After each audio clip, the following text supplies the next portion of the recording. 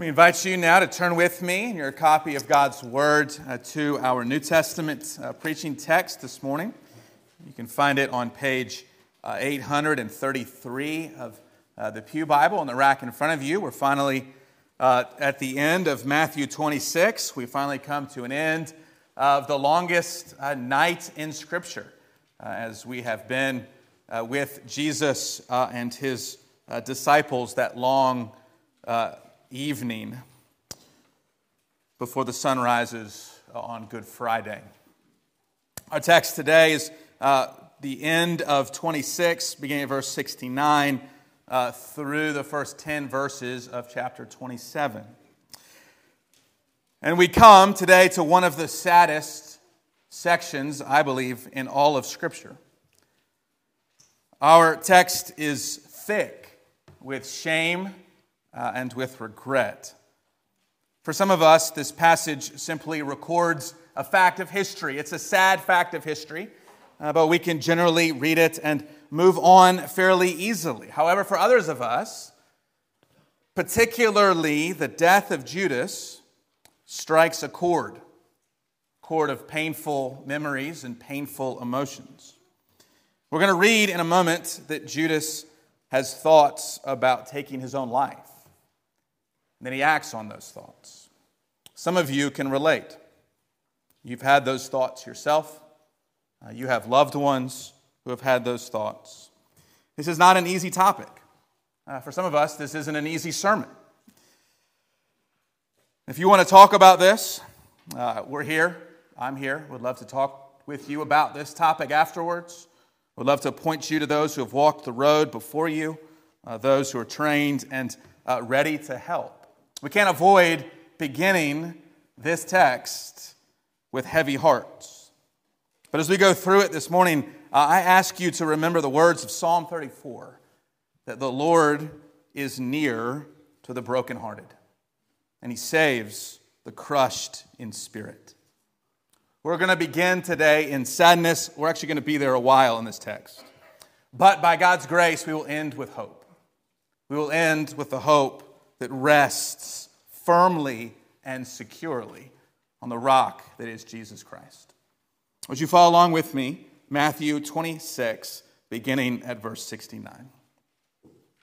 Now Peter was sitting outside in the courtyard, and a servant girl came up to him and said, "You also were with Jesus the Galilean." But he denied it before them all, saying, "I do not know what you mean." And when he went out to the entrance, another servant girl saw him, and she said to the bystanders, "This man was with Jesus of Nazareth." And again he denied it with an oath, "I do not know the man." After a little while, the bystanders came up and said to Peter, "Certainly you too are one of them, for your accent betrays you." Then he began to invoke a curse on himself and to swear, "I do not know the man." And immediately the rooster crowed. And Peter remembered the saying of Jesus, "Before the rooster crows, you will deny me 3 times." And he went out and wept bitterly. When morning came, all the chief priests and the elders of the people took counsel against Jesus to put him to death. And they bound him and led him away and delivered him over to Pilate the governor. Then when Judas, his betrayer, saw that Jesus was condemned, he changed his mind and brought back the 30 pieces of silver to the chief priests and the elders, saying, "I have sinned by betraying innocent blood." They said, "What is that to us? See to it yourself." And throwing down the pieces of silver into the temple, he departed and went and hanged himself. But the chief priests, taking the pieces of silver, said, "It is not lawful to put them into the treasury, since it is blood money." So they took counsel and bought with them the potter's field as a burial place for strangers. Therefore that field has been called the field of blood to this day. Then was fulfilled what had been spoken by the prophet Jeremiah, saying, "And they took the 30 pieces of silver, the price of him on whom a price had been set by some of the sons of Israel, and they gave them the potter's field as the Lord directed me. The grass withers, the flower fades. The word of our God will stand forever. Would you pray with me?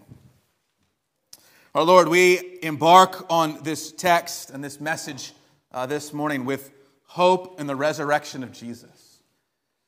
As we see the beginning of this darkest of days, as we see the despair in the hearts of these men, Lord, I pray that each of us would see the hope that you offer, that we would move by the message of Jesus, by the proclamation of the empty tomb, from despair to hope, from conviction of sin to the experience of forgiveness.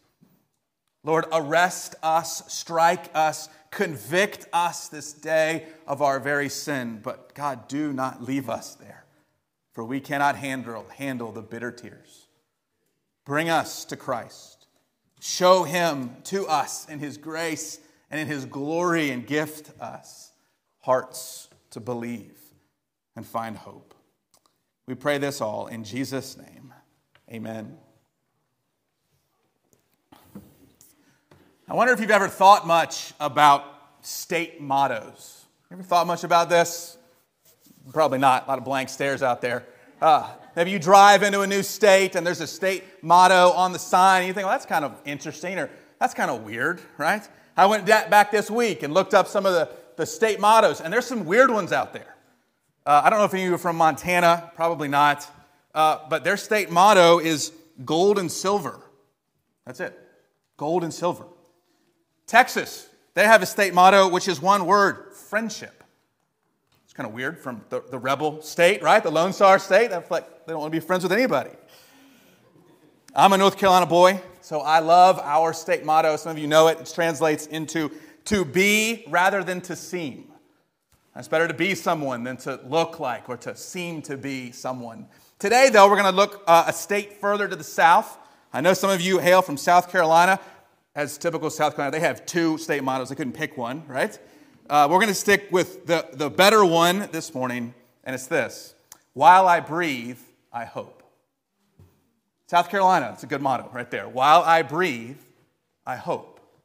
Now imagine the place that you're in when you're reduced to all the good things in your life as the next breath, right? Not while I live, not while I earn money, not while I vacation, while I breathe, I hope. That's what I want you to come away from this passage with. We can expand it a little bit, make that phrase a little more theological. Maybe it's something like this: no matter how deep your despair, hope in Christ, for he restores you to God. No matter how deep your despair, no matter if you think the only thing in front of me is the next breath, no matter how deep it is, hope in Christ, for he restores us to God. Or, while I breathe, I hope. There's some hope here. It's going to take us a while to get there. We got to work through these verses, and in particular, we're going to see a lot of sin. If you're not used to attending a church that talks a lot about sin, well, you're in for it this morning, okay? Sin is rebellion against God. Sin is breaking God's holy law. Sin is doing the very things God tells us not to do and not doing the very things that God tells us to do. It's what we do, it's what we say, and it's what we think. We, as fallen creatures, as sons and daughters of Adam and Eve, are sinful people. I'm going to show you, you're in good company. You're in company, at least, this morning in our text. I want to look through all these verses. I want to show you the various flavors of sin. It comes to us in various ways in these verses. And then we're going to step back, and we're going to look at the whole picture and see what the pattern of these sin teaches us. First, we got to look at the various flavors of sin. You remember, maybe some of you are old enough to remember Baskin-Robbins, right? 31 flavors, one flavor for every day of the month.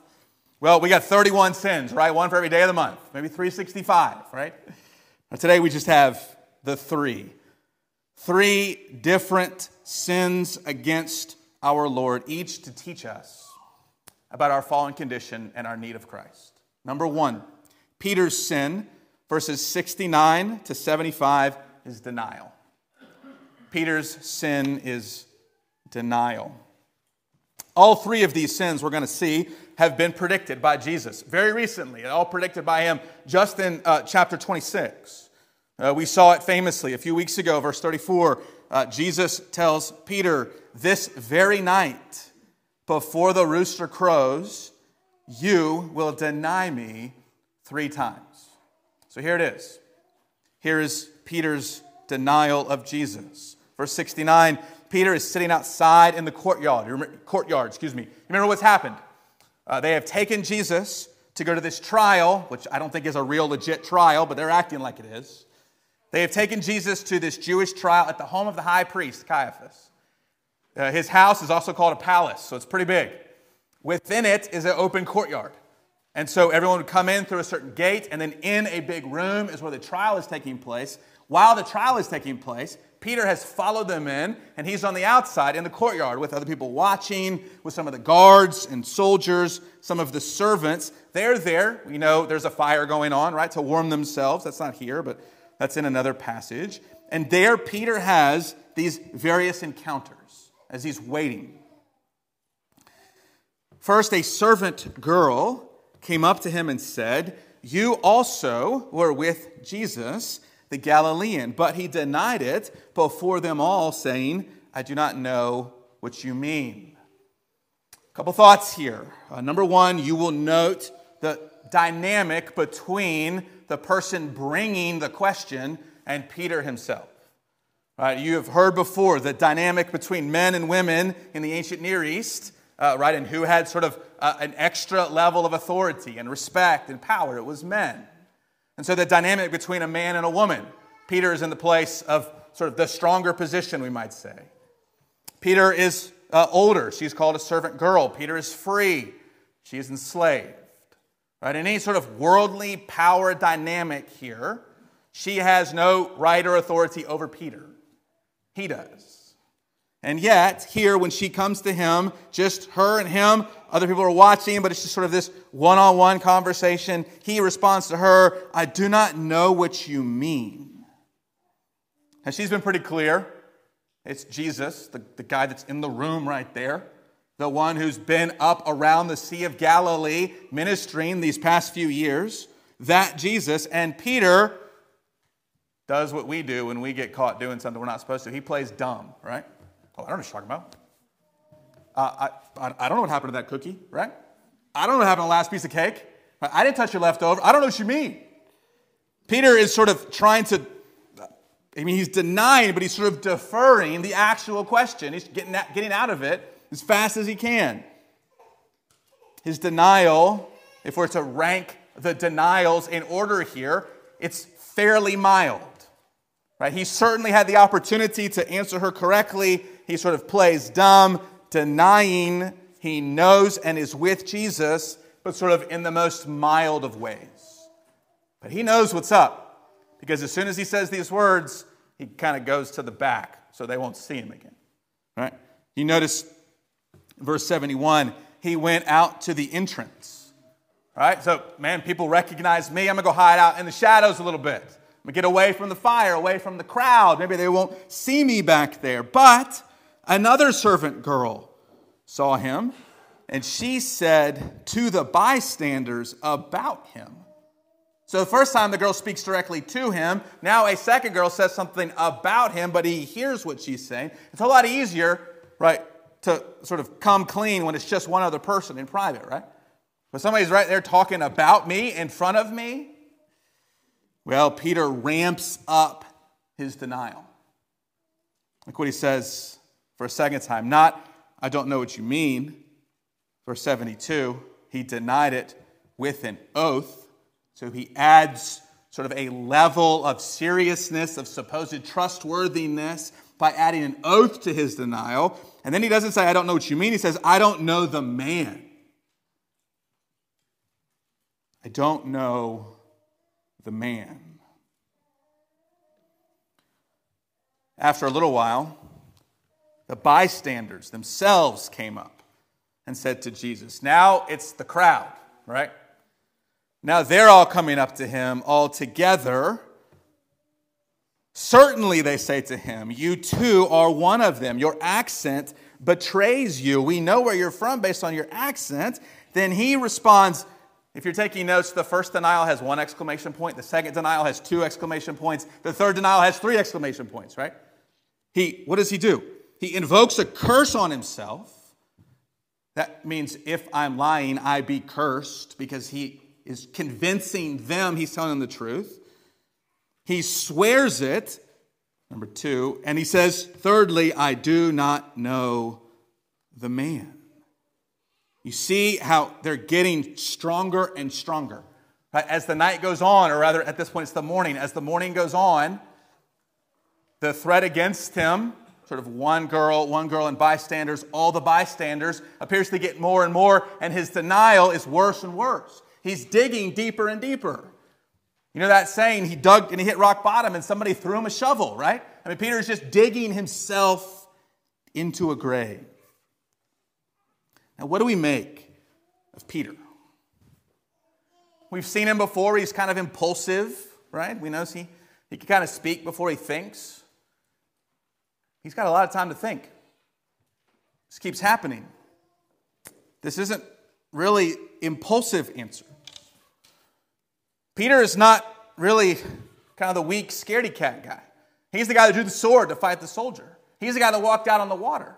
He's the guy that in the face of danger is the first one to step up and be brave. He's the one who said to Jesus, I won't deny you. But he is leading with his own strength and his own courage. He's actually following Jesus into this courtyard. The other guys aren't here, but Peter's here. So he didn't get kind of woken up in bed while he was hiding to ask what he thinks about Jesus. No, he's right there with him, trying to follow him and be with him. And yet, when this threat comes, he caves. Think about the threat for a second. Surely this is not a physical threat. The servant girl does not have any authority to arrest Jesus. To arrest Jesus or Peter, right? She can't do anything to him. She can't threaten him. Seems like Peter is maybe more scared of not what they will do to him, but what they will think about him. I mean, do you see sort of the clues here? And all 3 times they spoke to him, they said, first, you were with Jesus, the Galilean, right? The one from up there, right? Sort of the rural county up north, right? We're the city folk. You're from kind of the country bumpkins up there around Galilee, aren't you? I mean, I know we've got folks that drive into here from Madison County, and I'm so glad you come here from Madison County, right? I love Madison County folk. Bring some more, right? You're good people. We want you here. You can see the dynamic, though, between the city folk and the country folk, right? Like you're the guy from up there. Not only up there, from Nazareth. What do you know about Nazareth? Nothing good comes from Nazareth, right? Oh, you're the guy that comes from the place that nothing good comes from? Oh, that's you? Yeah. And then finally, your accent betrays you. Whew. They know how to poke at Peter, don't they? One author says, Peter is paralyzed by the fear of man rather than the fear of God. The fear of man. It's not what's this servant girl going to do to me. What is she going to think about me? Proverbs chapter 29, verse 25 says this of the fear of man. The fear of man lays a snare. Lays a snare. And Peter has stepped right into that trap. It has got him by the leg. The fear of man lays a snare. And we must look at Peter and take heed lest we fall. We can say in a worship service, we can say we're about a bunch of Christians, oh, I'm never going to deny Jesus. I will never be unfaithful. But if we are not aware of the workings that the fear of man can have on us, the ways that we can fall in the face of temptation, even subtle temptation. This is the same guy that drew the sword to fight in the courageous moment against the soldier. This guy can't even say he knows Jesus to a servant girl.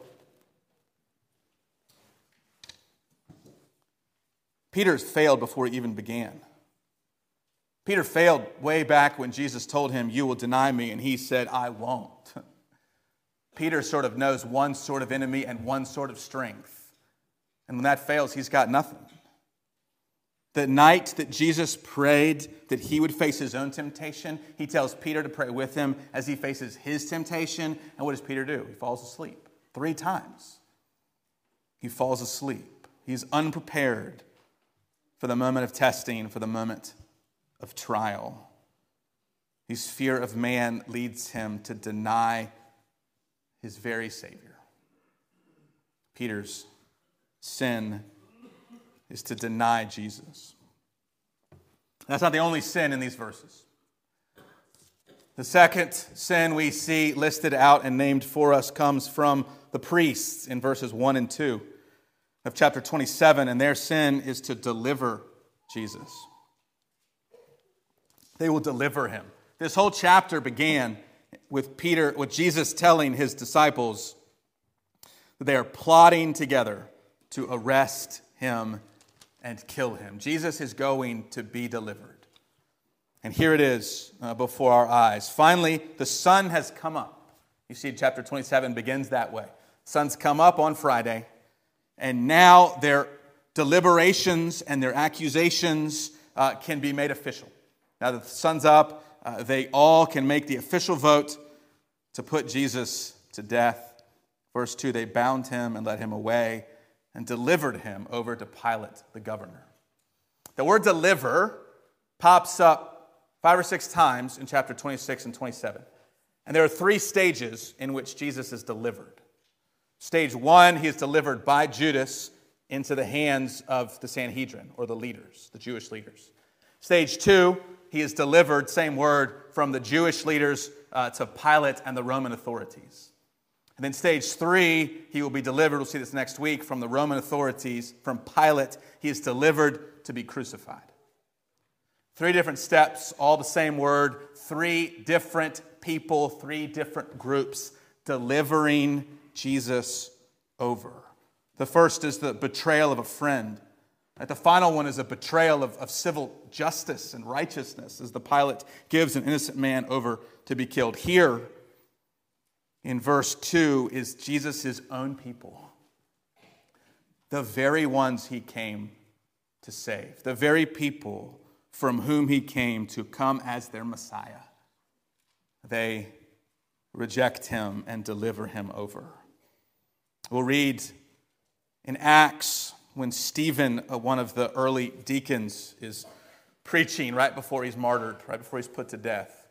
And he will deliver this long sermon, and at the very end of the sermon, he will look at the chief priest and the rulers, and he will say to them, "You betrayed and murdered the righteous one." That's their deliverance of Jesus into the hands of their very own enemies, the Romans. But neither of these compare to the third and final flavor of sin we have in this text, and that is Judas's sin, his sin of betrayal. Again, this is a sin that has been predicted a couple times, most recently in chapter 26, verse 25, when Jesus looks directly at Judas and says to him, "You have said so. You will be the one to betray me." Now, something happens in verse 3. Judas, his betrayer, saw that Jesus was condemned, and he changed his mind. Changed his mind. Now, what did Judas expect was going to happen? Some people think that Judas was loyal to Jesus, and he wanted Jesus to take the sword and bring in the kingdom and defeat the Romans now, and he was tired of Jesus being so slow and talking about death and suffering that he just pokes the bear, right, that is the leaders, in the hopes that Jesus would pull the sword and fight them back. I think that's giving Judas way too much credit. Some people think that Judas thought Jesus will just be arrested, and sort of once the festival is over, they can kind of send him out of town and kind of move on, and it's not the Messiah, we can kind of go back home. And that Judas was shocked when he saw that he was actually going to be condemned unto death. Again, I think that's reading too much into the text. I think Judas was struck in a moment by the weight of what he had done. You've had that before. Maybe you have this sort of faint thought, I've done something wrong, or maybe that wasn't right. Then you see it. And it's right there before your eyes. And all of a sudden your heart strikes you. Judas changed his mind, the verse says. That word can mean remorse. The word can mean regret. But what it doesn't mean, where it's used in the New Testament, is repentance. Judas is remorseful, he is regretful, he feels bad, he changes his mind, he tries to make the wrong the right, but what he has not done is repent. Judas experiences some level of conviction. Verse 4, he says, I have sinned by betraying innocent blood. Remember we talked a couple weeks ago that trial proves not his guilt, it proves his innocence. Judas has seen the result of the trial, and he is struck by this idea that no, he has condemned innocent blood. I think he's quoting here from Deuteronomy 27, cursed be anyone who takes a bribe to shed innocent blood. And all the people say, amen. Cursed be the one that takes a bribe to shed innocent blood. He is overcome. He tries to return the silver. They won't take it. He throws it into the temple. Verse 5 ends, he departed and he went and he hanged himself. Now, Matthew doesn't leave us there. Matthew takes us, and this is an odd rabbit trail to go down as we're awaiting the crucifixion of Jesus. But he takes us into this account about how the chief priest used the blood money, in essence. Now, they have this rule, apparently, that they can't have blood money go in the treasury. It's not lawful, so they have to do something else with it. So they buy a potter's field. They're going to use it as a burial place for strangers and foreigners. Do you see the irony here? They're so worried about this financial record-keeping category, right? That expense can't go in that line item of the budget. That would be wrong. While they have put to death the only innocent man to walk the face of the earth. Talk about neglecting the weightier things of the law. Matthew tells us this, though, to set us up for verse 9, which is his final use of the word fulfill. We saw this a lot back at the beginning of Matthew, if you can remember back that far. He used that word a lot in chapter 2. He uses it throughout the book, and here's the last time, because whatever's going on here with Judas and his return of the money and this death and this curse seemingly is a fulfillment of Scripture. Now, I don't have time to go down this. I was confused with me forever this week to try to understand what's going on, because he literally says what was spoken by the prophet Jeremiah saying, and then the quote here doesn't come from Jeremiah, right? It comes from Zechariah. So there's something going on here that Matthew is pointing us to, and he's pulling these threads from a theme that happens in Jeremiah of a shepherd rejected by the people, a scripture that is spoken by Zechariah, another theme that comes from a different place of Jeremiah about sort of blood money and throwing it back in the temple. And Matthew is bringing these different threads together to show us that God, Scripture has painted this picture, that God sends shepherds to his people. His people reject those shepherds, and in their rejection, they value God's shepherd with the same valuation as a slave. And I think the reason Matthew brings this back at the end of this section on everybody's failure and everybody's sin is to show us that it's not just right here in this moment, this is now generational. This is a fulfillment of multiple different themes of Scripture, multiple different prophecies that point to the fact that everyone is guilty. Everyone is indicted. God's people have rejected God's Messiah. Whether the sin is denial, whether it's delivering, whether it's betrayal, whether it's all three. We have in these verses the truth that sin comes in all shapes and sizes. Sin comes in what we do and what we don't do. Sin comes in what we think and what we say and how we feel and what we do. We sin by what we have done. We sin by what we have left undone. This is an illustration of the truth that Paul will put later in Romans, that all have sinned and fall short of the glory of God. All have sinned. Everyone in these verses, everyone before that painted the picture of what was to come in the denial of Jesus. Really, these verses read sort of like Genesis chapter 4. As we go east of Eden, as Adam and Eve and their children are kicked out of the garden, the world is infected and full of sin, and we have death. We have hatred, we have lies, we have denial. It plagues all of humanity for years and generations and centuries and on and on and on. And this is just another picture of it. And whether you see yourself exactly in one of these accounts or you see yourself in all of them, the truth is the truth. All have sinned and fall short of the glory of God. In one sense, the section ends with the description of Peter weeping bitterly.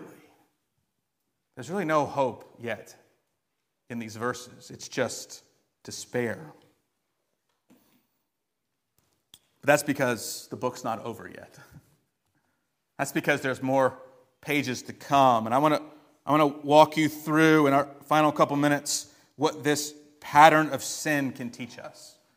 What this cycle can show us about finding hope even in the midst of despair. I want us to follow and learn to follow these sinners in order to get to Jesus. So let me show you the uniform pattern of sin. Finally, the uniform pattern of sin. 4 steps in this cycle. The first one is the word I've used more than any other this morning, sin.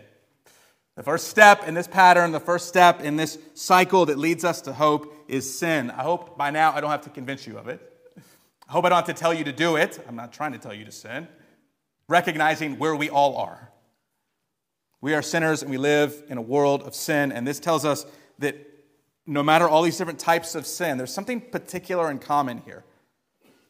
And that's blindness. Did you notice everybody seems blind to their own sin?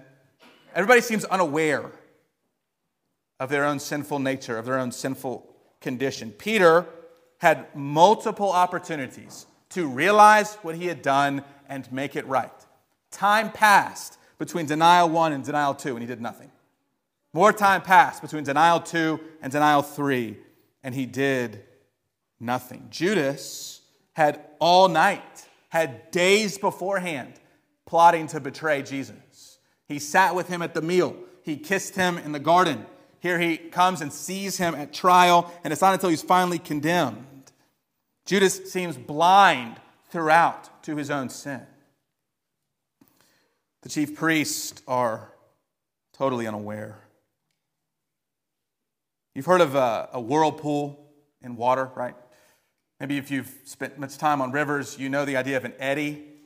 An eddy is this part in the river in the current where the current gets sort of turned around in circles because of the land or a log or some rocks or something, and the eddy doesn't go anywhere. And the water in this part of the river is just stagnant, and it just circles and circles and circles. And logs can get stuck in there.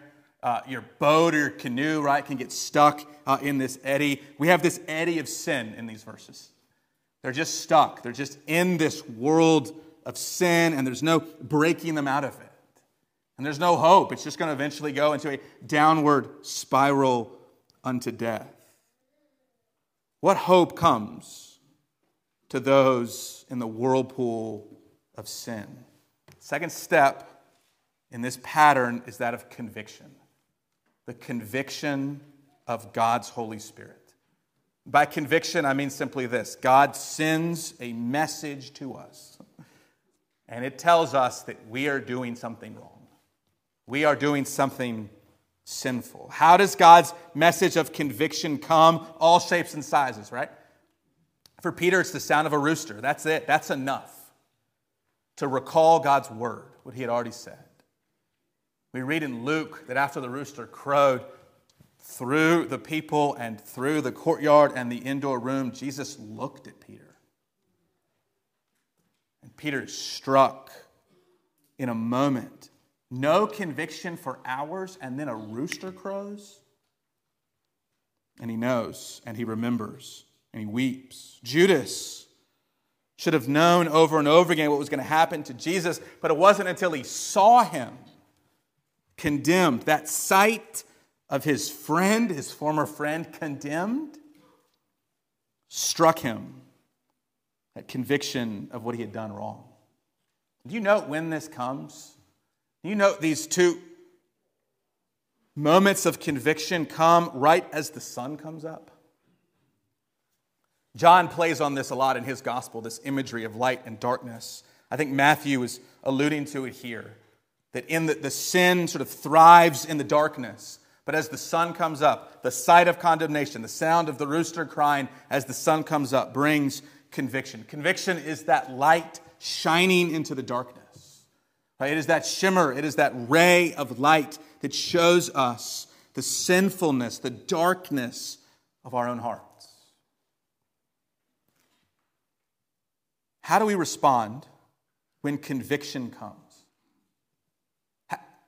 What do we do in that moment of light, in that moment of guilt, in that moment of shame, in that moment of awareness? Well, there's two examples here. One example is ignoring it. The other example is embracing it. And if we want to go from sin to hope, we need to learn how to embrace the conviction of the Holy Spirit.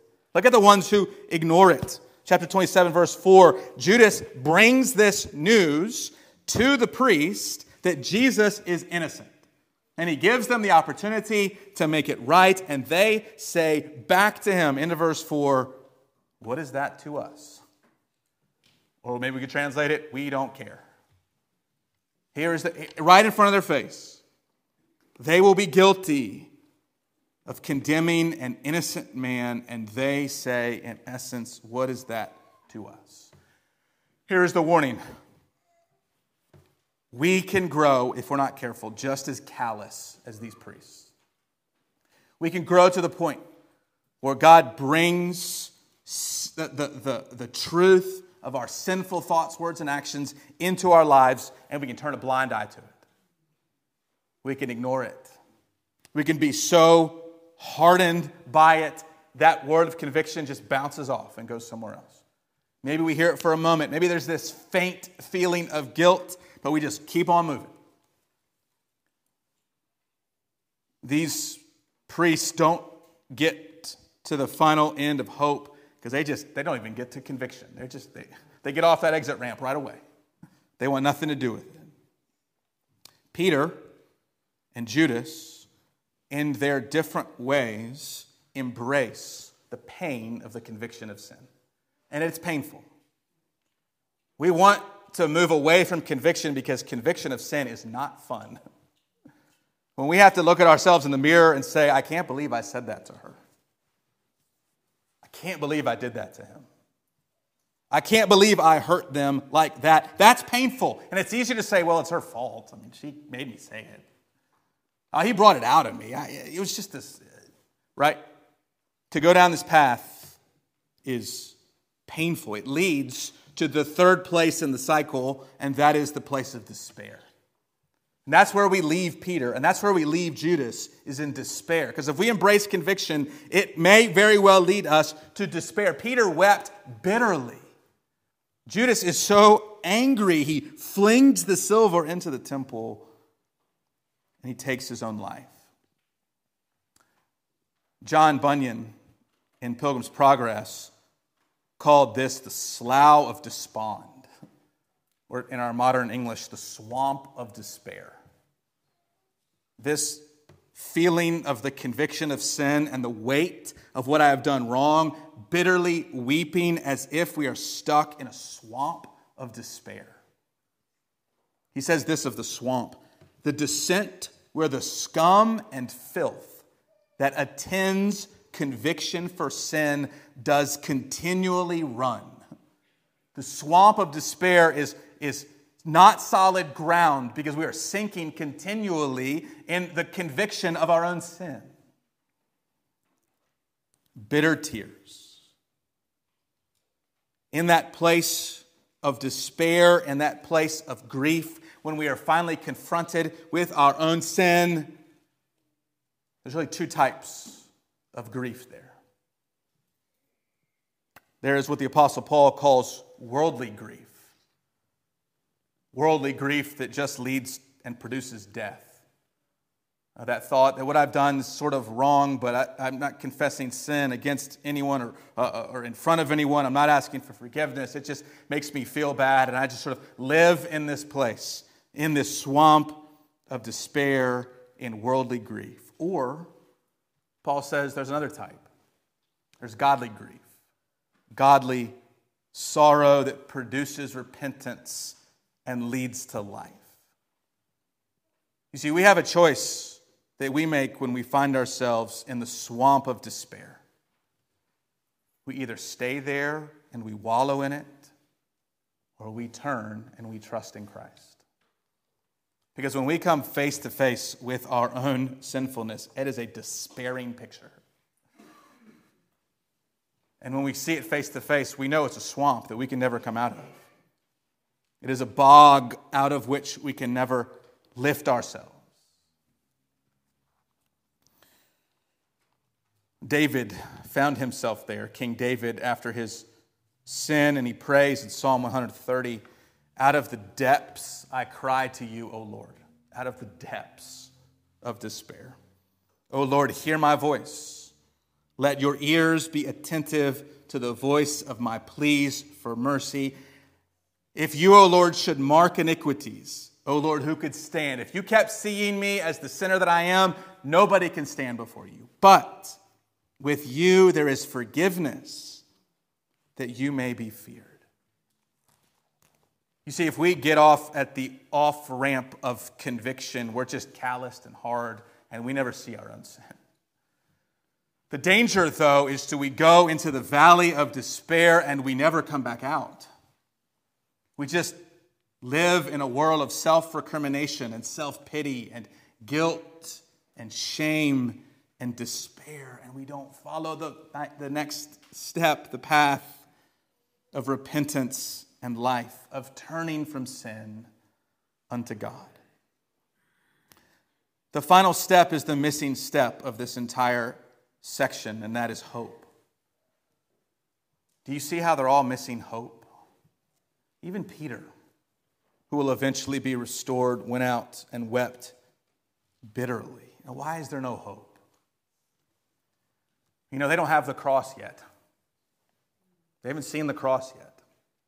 They certainly haven't seen the empty tomb yet. They are living this side of that image and picture of hope. They know the promise, but they haven't yet seen it play out before their eyes, as we have. The hope that we have when we despair. The hope that we have when we are mounted up under the weight of our own guilt and shame. That missing piece for them is there for us. The promise that Jesus has died to cleanse you of all your sin.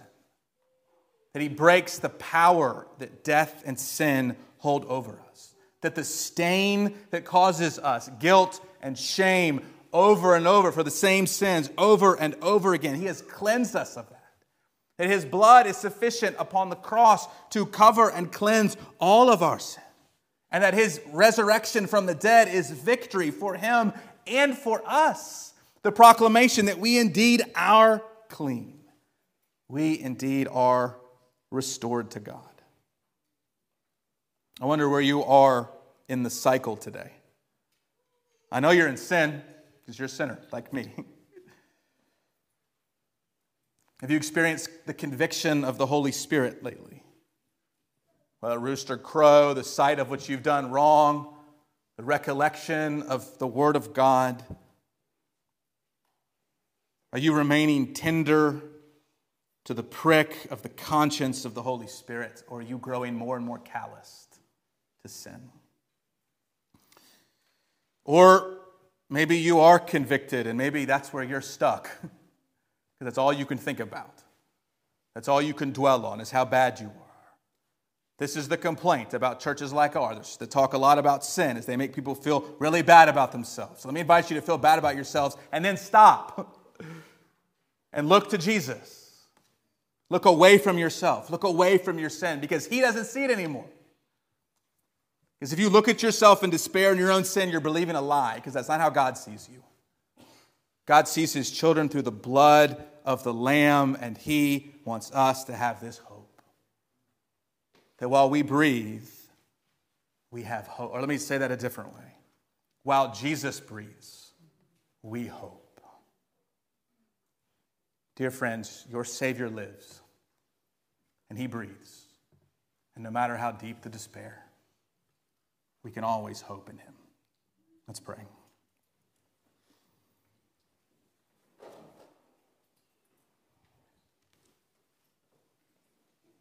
Our Lord, we pray in two ways today. We pray that in this word and in this text that you would afflict the comfortable among us. That you would afflict those like these priests who did wrong and continued to do wrong. I pray, oh God, you would show us as in a mirror our own sin and our own need for Christ. I pray that you would use whatever means to break through the calloused nature of our hearts and reveal the very sin that lies so closely. But Lord, I also pray that as you afflict the comfortable in sin, that you would comfort the afflicted. I pray for those who are despairing. I pray for those who think their sin is too bad. Those who think if the rest of this room just knew their words or their thoughts, there'd be no hope and there'd only be judgment. Lord, I pray for those who are weighed down by their own shame and their own guilt. And we pray that the power and sufficiency of your blood would be made ever more real to us today. That you would comfort your people in the hope of the resurrected life of your Son and our Lord Jesus Christ. In his name, we pray these things.